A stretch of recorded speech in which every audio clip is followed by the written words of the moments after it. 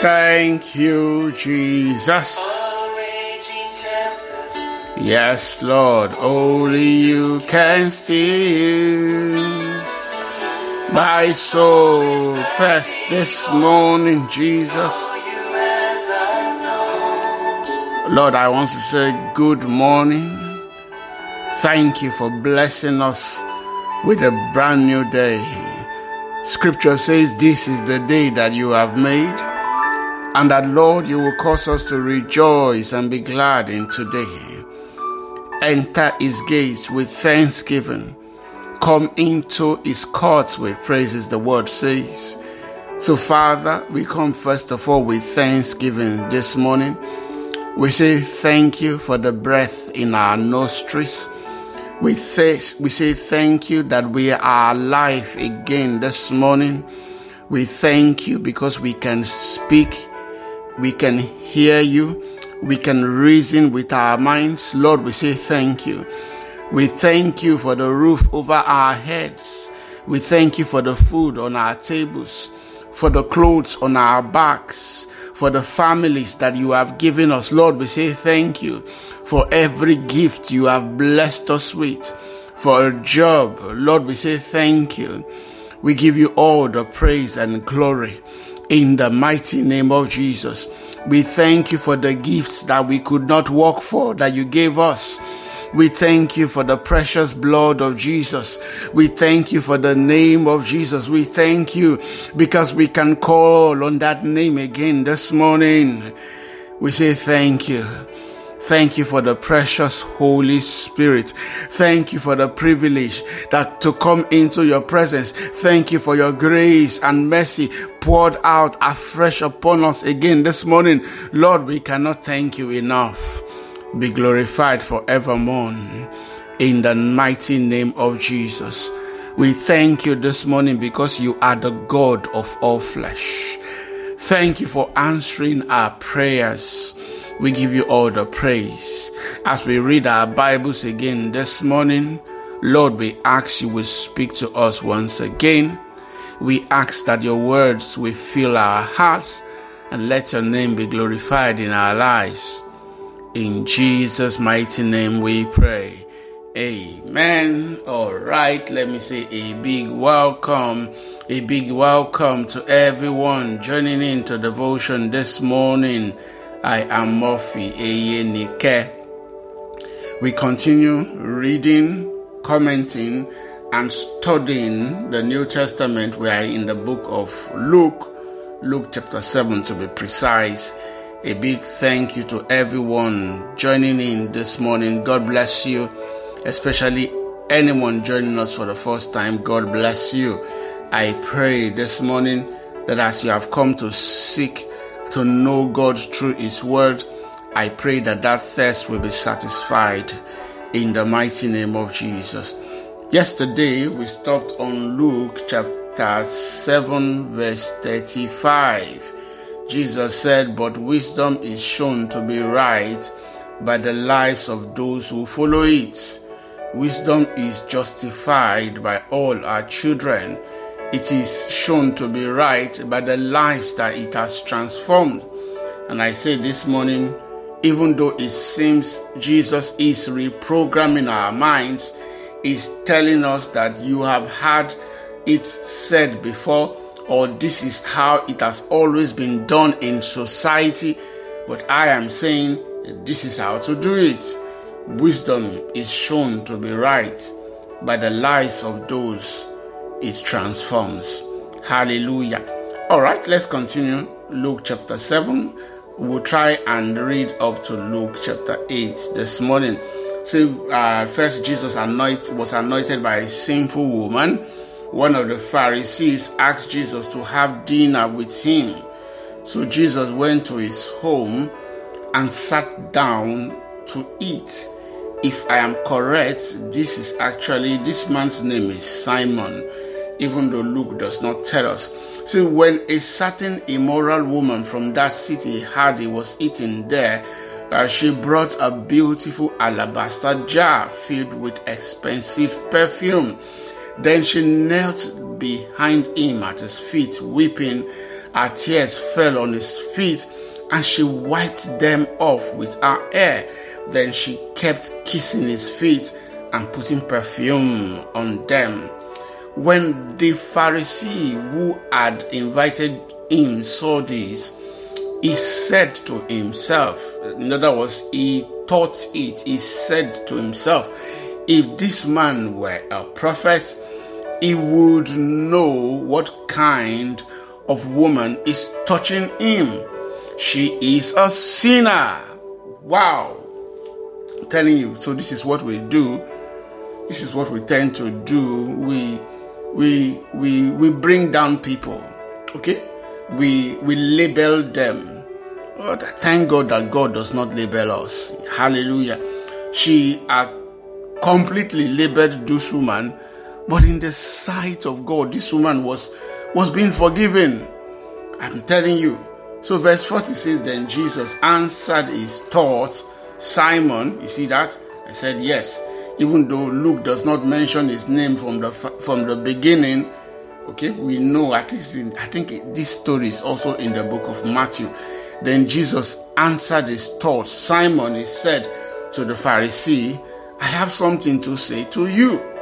And I'm sure the guy is wondering, well, Jesus has a revelation from me. Go ahead, teacher, Simon replied. Then Jesus told him this story. A man loaned money to two people, 500 pieces of silver to one and 50 pieces to the other. But neither of them could repay him. So he kindly forgave them both, canceling their debts. Who do you suppose loved him more after that? He cancelled both of their debts. Who do you think loved him more after? Simon answered, of course, it makes common sense. If I forgive one 500 and I forgive the other 50, you will expect the one that owed me 500. I would have thought this man would have forgiven me 50 too, so that I would be owing 450. Now he has forgiven me the entire 500. Of course, he's going to love me more. So Simon answered, I suppose the one for whom he cancelled the larger debt. That's right, Jesus said. Then he turned to the woman and said to Simon. He turned to the woman and said to Simon. He is looking at the woman, but Simon knows that he is still talking to him. Look at this woman kneeling here. When I entered your home, you didn't offer me water to wash the dust from my feet. Now, I want you to pay attention, because remember that the story began by labeling and telling us that this Pharisee, 36 says, one of the Pharisees asked Jesus, you know what the Pharisees have been doing all this while, right? They have been following Jesus about everywhere, finding a way, trying to find a way to bring him down. Now, one of them had invited him to their house. You would have thought that it was because this man was looking to be forgiven or had turned a new leaf. But no, they were still looking for an opportunity to bring down Jesus. And so Jesus walked into enemy territory. Because when Jesus entered this house, the courtesy naturally will be to give him water to wash his feet. This setting is in the Middle East. It's very dusty. It's courtesy you show to every visitor to give them water to wash their feet, unless you have something against them. So Jesus said, look at this woman kneeling here. When I entered your home, you didn't offer me water to wash the dust from my feet, but she has washed them with her tears and wiped them with her hair. You didn't greet me with a kiss. Can you imagine that? Not even the courtesy to greet Jesus properly at the door. Usually, you will go wait for your guests at the door, and as they come in, you give them a kiss. But no, not with these guys. Jesus said, you didn't greet me with a kiss, but from the time I first came in, She has not stopped kissing my feet. You neglected the courtesy of olive oil. You see that? You neglected the courtesy of olive oil. When people finish, you give them water to wash their feet, and then they dry them. Because the weather in the Middle East is very dry, you give people oil, olive oil, to oil their hands and feet. Jesus said, you neglected the courtesy of olive oil to anoint my head, but she has anointed my feet with rare perfume. I tell you, our sins, and they are many. I'm sure you, even though you know that Luke does not mention the name of this woman, you know this woman, right? Aha, this is Mary Magdalene. I tell you, our sins, and they are many, have been forgiven. So she has shown me much love. You see that? She has shown Jesus much love. Someone needs to learn to show God love this morning. Our sins, and they are many, have been forgiven. So she has shown me much love. But the person who is forgiven little shows only little love. Sadly, that's human nature. Then Jesus said to the woman, your sins are forgiven. Your sins are forgiven. The men at the table said among themselves, who is this man that he goes around forgiving sins?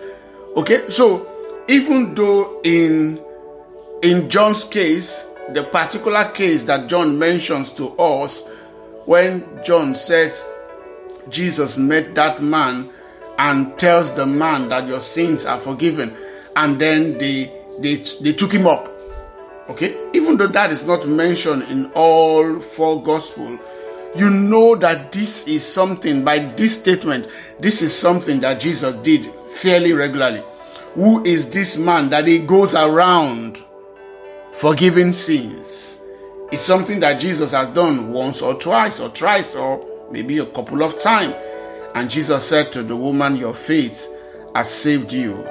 Go in peace. You see that? What this woman did here is faith. Her faith was calling on God. She was yearning, longing, reaching out for God in her heart. In the physical, you were calling her a sinner. When you looked at her, she was still a sinner to you. But to God, her heart was calling out in faith.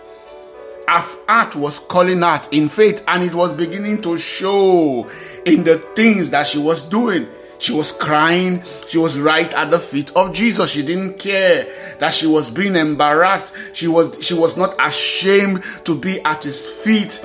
Her faith was showing. She was cleaning his feet, washing them with her tears, and then drying them with her hair, and then pouring perfume to oil him. You know, she was expressing her faith. You might not have called it faith, or you would have thought that faith is to cry out and say, Lord, have mercy on me. You would have called that faith. But when she was done, God, who sees the heart, says that what this woman was doing was faith. He said, your faith has saved you. Go in peace. And I'm telling you, she went in peace. She is so blessed because this woman, this same woman they are calling sinner, was the first person to see Jesus when he rose from the dead. Hallelujah. Yes. She was the first person, Mary Magdalene, who saw Jesus when he rose from the dead. And let's continue Luke chapter 8. Women who followed Jesus. Soon afterward, Jesus began a tour of the nearby towns and villages, preaching and announcing the good news about the kingdom of God. He took his 12 disciples with him, along with some women who had been cured of evil spirits and diseases. Among them were Mary Magdalene, the woman we just read about. Mary Magdalene, from whom he had cast out 7 demons. Johanna, the wife of Chuza, Herod's business manager. Susanna, and many others who were contributing from their own resources to support Jesus and his disciples. I love this information. You know why? Because this is unusual for a Jew. Yes, this is unusual for a Jew. For public ministry like this, only men did it. Only men. So right here, Jesus was beginning to break the what will you call it now? The gender barrier. Jesus was breaking the gender barrier when it comes to ministry.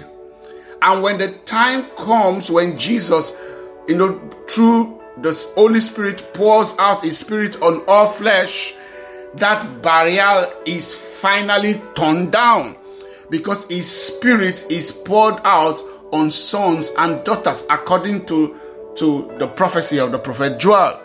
Okay, so what was available in the Old Testament changed in the New Testament. In the Old Testament, only the men served.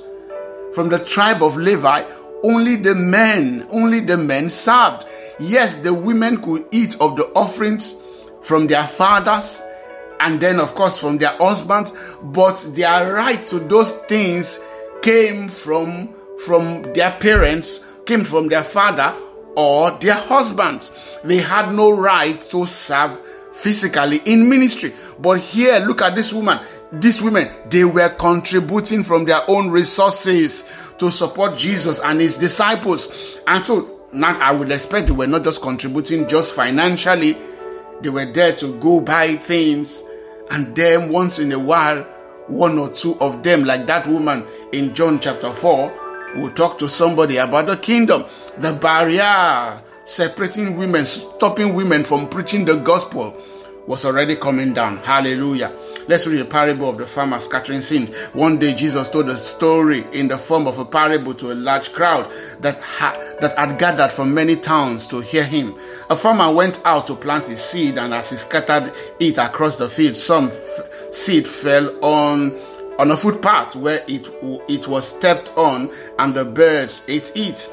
Other seed fell among rocks. It began to grow, but the plant soon withered and died for lack of moisture. Other seed fell among thorns that grew up with it and choked out the tender plants. Still other seed fell on fertile soil.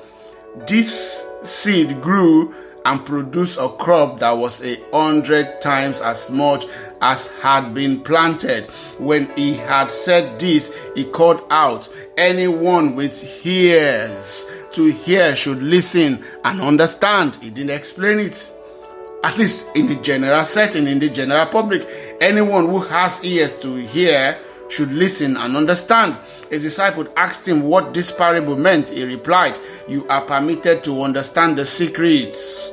You are permitted to understand the mysteries," in the Greek, "of the kingdom of God. But I use parables to teach the others so that the scriptures might be fulfilled. When they look, they won't really see. When they hear, they won't understand." Isaiah chapter 6 verse 9. This is the meaning of the parable. The seed is God's word. The seed is God's word. The seeds that fell on the footpath represent those, in other words, paths. Each of the paths represented people. The seed that fell on the footpath represent those who hear the message only to have the devil come and take it from their hearts and prevent them from believing and being saved. The seeds on the rocky soil represent those who hear the message and receive it with joy. But since they don't have deep roots, they believe for a while, then they fall away when they face temptation. You see that? They fall away when they face temptation. The seeds that fell among the thorns represent those who hear the message, but all too quickly the message is crowded out by the cares and riches and pleasures. The cares and riches and pleasures of this life. And so they never grow into maturity. Say, and the seeds that fell on the good soil represent honest, good-hearted people who hear God's word, cling to it, and patiently produce a huge harvest. Okay, so my question this morning is, what type of seed are you? That's the question. What type of seed are you? Are you the seed that is by the wayside? Okay? Are you the seed that is by the footpath? Are you the seed that is planted among the rocks, that fell among the rocks? Or are you the seed that fell among thorns? Or are you the seed that fell on good soil? Remember, the seed represents people, how people receive the word of God. But if you are going to be the good soil, Jesus tells us what is important, what is crucial. He said, and the seed that fell on the good soil represent honest. It takes honesty to be productive with the word of God. Honesty. It says good-hearted people. It takes a good heart to be productive with the word of God. Your heart cannot be rejecting the word immediately it's coming. Your heart cannot be rejecting the word of God because of your culture, because of your experience in the past. Okay, you are rejecting the word of God. No. Good-hearted people who hear. You see, another condition, they hear the word of God. They take time to hear it. Next, they cling to it. They not only hear it, they take time to cling to it. They meditate on it. And then as they draw virtue from the word, they cling to it. No, and that's not the end.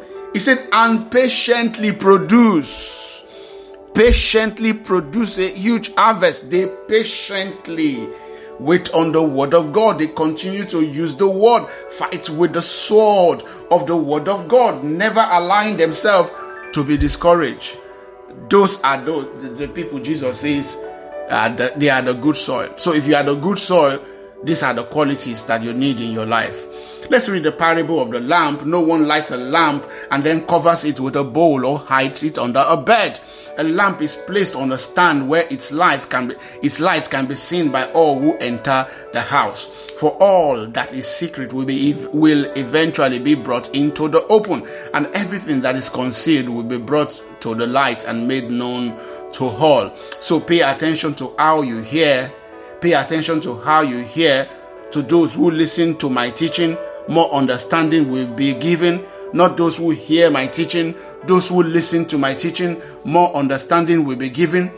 But for those who are listening, even what they think they understand will be taken away from them. But for those who are not listening, even what they think they understand, because they are not listening, they might be hearing, they are not listening, even what they think they understand will be taken away from them. I pray this morning, that you will be that good soil in the name of Jesus. The parable of the lamp gives us another quality, right, of those that are the good soil, because Jesus continues it. He says, look, they are those, they don't hide the word of God, because the word is also the lamp in our hearts. David said, your word is a light unto my feet and a lamp unto my feet and a light unto my path, the word of God. Okay, so still there's that same word. You don't hide the word. You put it on show, in your life, so that it illuminates every area. Hallelujah. Let's look at the true family of Jesus. And then Jesus calms the storm. Then Jesus' mother and brothers came to see him, but they couldn't get to him because of the crowd. Someone told Jesus, your mother and your brothers are standing outside and they want to see you. Jesus replied, my mother and my brothers are all those who hear God's word and obey it. I thank God, I am a brother of Jesus. Hallelujah. I'm sure you are a brother or sister or mother of Jesus, whatever. Okay, so Jesus calms the storm. One day Jesus said to his disciples, let's cross to the other side of the lake. So they got into a boat and started out. As they sailed across, Jesus settled down for a nap. But soon a fierce storm came on the lake. The boat was filling with water and they were in real danger. The disciples went and woke him up, shouting, "Master, Master, we are going to drown." When Jesus woke up, he rebuked the wind and the raging waves. Suddenly the storm stopped and all was calm. Then he asked them, "Where is your faith?" You're not using your faith here. Like the woman that came with the alabaster box used her faith. Where is your faith? Like the woman that came from behind and touched the hem of Jesus. Where is your faith? The disciples were terrified and amazed. "Who is this man?" they asked each other. When he gives a command, even the wind and the waves obey him. Yes, even the wind and the waves obey him. Hallelujah. All right. Jesus heals a demon-possessed man. Our next story. So they arrive in the region of Gerasenes or Gadarene, depending on the particular manuscript that you are using. So they arrive in the region of Gerasenes across the lake from Galilee. As Jesus was climbing out of the boat, a man who was possessed by demons came out to meet him. For a long time, he had been homeless and naked, living in the tombs outside the town. As soon as he saw Jesus, he shrieked and fell down in front of him. Then he screamed, "Why are you interfering with me, Jesus, Son of the Most High God?" You see that?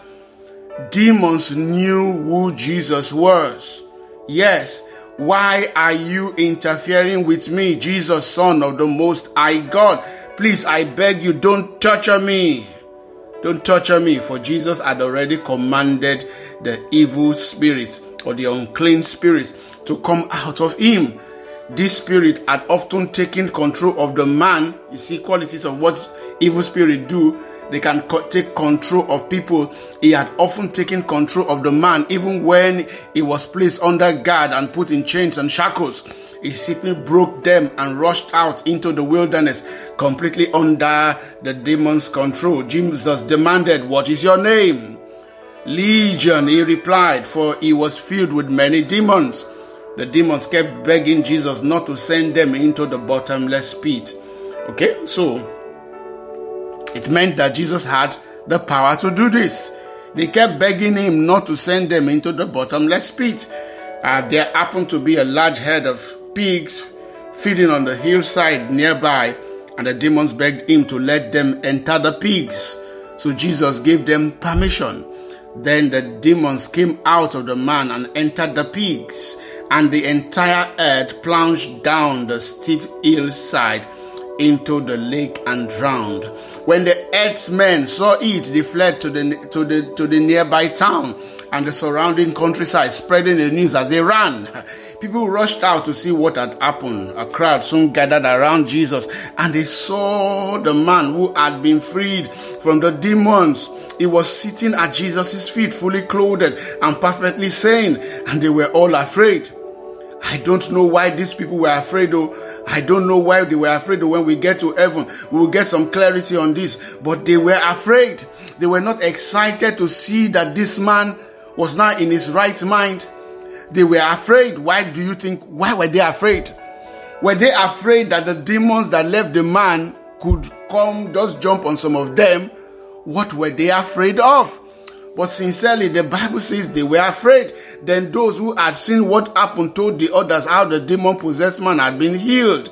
And all the people in the region of the Gerasenes begged Jesus to go away and leave them alone, for a great wave of fear swept over them. We will need to get to heaven and find out why these people were afraid, because I don't know why. I can't put my finger on it. If it's just for the fact that Jesus commanded the demons to leave the man and enter the pigs, because he said those who saw it were the ones who had spread so much fear. But whatever happened to them, they made up their mind to ask Jesus to leave. I pray for you this morning, nothing will happen in your life that will cause you to tell Jesus to leave. In the mighty name of Jesus. says, for a great wave of fear swept over them. So Jesus returned to the boat and left, crossing back to the other side of the lake. The man who had been freed from the demons begged to go with him, but Jesus sent him home, saying, no, go back to your family and tell them everything God has done for you. So he went all through the towns, proclaiming the great things Jesus had done for him. Hallelujah. I think let us stop here. It's the final story. Jesus heals in response to faith, but I don't think we can complete it. All right, let's take our lessons from today. Surely it has to be the last one. Please don't push Jesus out of your life. Don't tell Jesus to leave because you are afraid. Jesus should be the one. Your relationship with Jesus should be casting out fear. Okay? Casting out fear. See, demons were terrified of Jesus. And I'm telling you, with Jesus in your life, Jesus on your side, demons will be terrified of you. I pray for you this morning that nothing in your life will be strong enough to push Jesus away. In the mighty name of Jesus. Again and again, Jesus asked people, where is your faith? He told the woman, your faith has saved you. I pray for us this morning, Lord, help us to build our faith. I pray this morning that our faith will be strong in the mighty name of Jesus. Father, we say thank you and we give you all the praise and glory. In Jesus' mighty name we pray. Amen. All right, thank you so much for listening today. God bless you. Enjoy your day.